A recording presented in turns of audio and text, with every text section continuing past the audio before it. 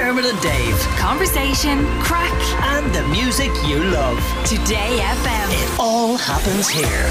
Today FM. Dermot and Dave's Mind Yourself Now. Mind yourself now. Mind yourself now. Mind yourself now. So if you were asked, would you know what your strengths are? I don't mean, if I said to you what are your strengths, say I can lift this chair over my head. I mean, your core personality strengths. And what would you do to find out with them? And what would you do with them? I've just done a very interesting survey to find out my own strengths. And Fiona Brennan from The Positive Habit is here to explain what the survey is and what it actually means. Just send her my results too. Good morning, Fiona. Good morning, Dave. How are you? You're full of love, I believe. So you set me the challenge of doing, I suppose, what would you call it? It's kind of like a survey that determines what exactly? Well, it's based on your strengths. And this survey comes from 55 scientists over 3 years who studied human strengths. And what they came up with was that we all have 24 universal strengths. And what we're doing here really is highlighting our strengths. Right. As opposed to, people can be really hard on themselves and they can actually do the opposite and highlight their weaknesses. Yeah. And this actually, it's like 360 degrees of changing how we look at ourselves. And then also by doing that, we start to change how we look at others. We start to see strengths in other people as well. That's interesting. I mean, like, as you said, people can be very quick. I know, having done a business degree, would you believe, which is weird that I'm doing this job, but having done that, one of the key things you learn in kind of marketing and strategy is a SWOT analysis, which is strengths, weaknesses, opportunities and threats. And you look at that in terms of any business model and to see kind of where you are. And you can apply that kind of logic to, to yourself, to your football team, to your marriage, whatever you want. But what I like about this is this focuses, as you said, on the positive, focuses on the strengths. Exactly, yeah. So it's from the VIA Institute, which is Values in Action. And again, you may know your strengths, and that's one thing, but it's actually putting them into action. So you're turning something sort of aspirational into something solid. And so much of my work is about that. It's about habit. It's about how can we actually bring our strengths to our everyday life? How can we improve our life, our relationships by actually applying them. So say, for example, your top one is love, and we share that in common. We both have love as number one, right? So that's got to be a good thing, surely.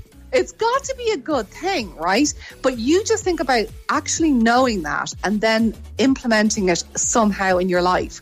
So maybe, I don't know, it could be some kind of challenge, a relationship, who knows what it might be. But when you actually say, hang on now, I have this amazing strength of love within myself. I can apply that to this situation, whether it's dealing with a difficult family member or whatever the situation might be, and applying it then really helps it to become more positive for everyone around you, and knowing that it's already within you. And I think that's very powerful.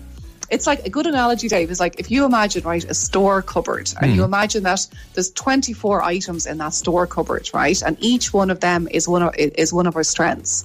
And depending on the day of what you need, you open the cupboard and say, oh, do you know what? Today I actually need, I need courage because I'm going in for a new interview. A sprinkle of courage and a dash of hope and whatever it might be. Yeah, exactly. You kind of like a recipe. You can create this.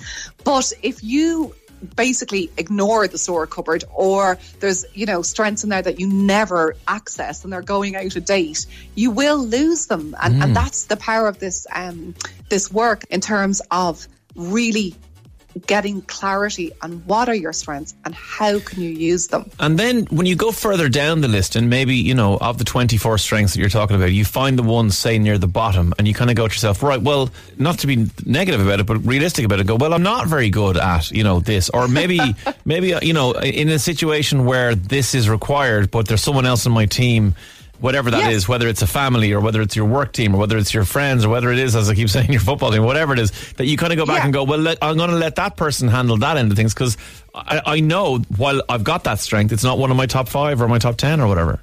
Exactly, yes, yeah. And what's interesting as well is that even though when people hear their first top 5, it's really nice, it's lovely to know that we have love and gratitude and all of these things, people can be drawn to what they don't have, right? And that is the negativity bias in the brain. And it's a case of, like you say, having that awareness, but then also saying, hang on, I can actually work on that. I can build that muscle within myself. And it's really useful, as much as it is to know what our top 5 are, it's also useful to know, well, maybe I need to pull at that out from the back and start to see, can I somehow start to implement it more into my life? And by doing it, like any muscle, the brain is a muscle, it's going to improve over time. You will be able to practice that. You'll be able to get better at it. And what I've done in my own life as well, I think is really useful, is just noticing when I use strengths that might not come as naturally to me.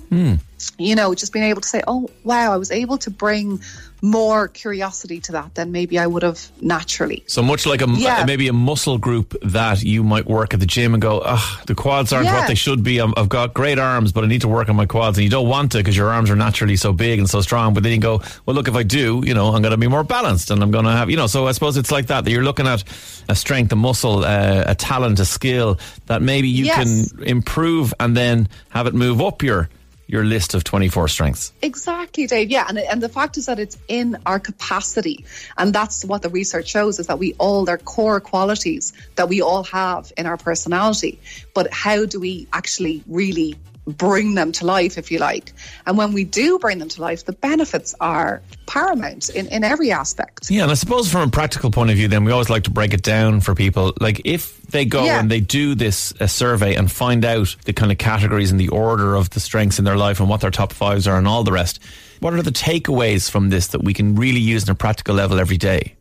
Well, I think the most important thing is to actually remember what they are, because a lot of people will do this survey and then just forget all about it, right? Oh yeah, that was a nice thing to do. But you want to actually put them somewhere you can see them. So the subconscious loves reminders. So right now in front of my computer, I have my top strengths there in front of me, reminding me each and every day what they are. And I'm actually doing a webinar with Ryan Niemczyk, who is the educational director of VIA, on the 14th of September.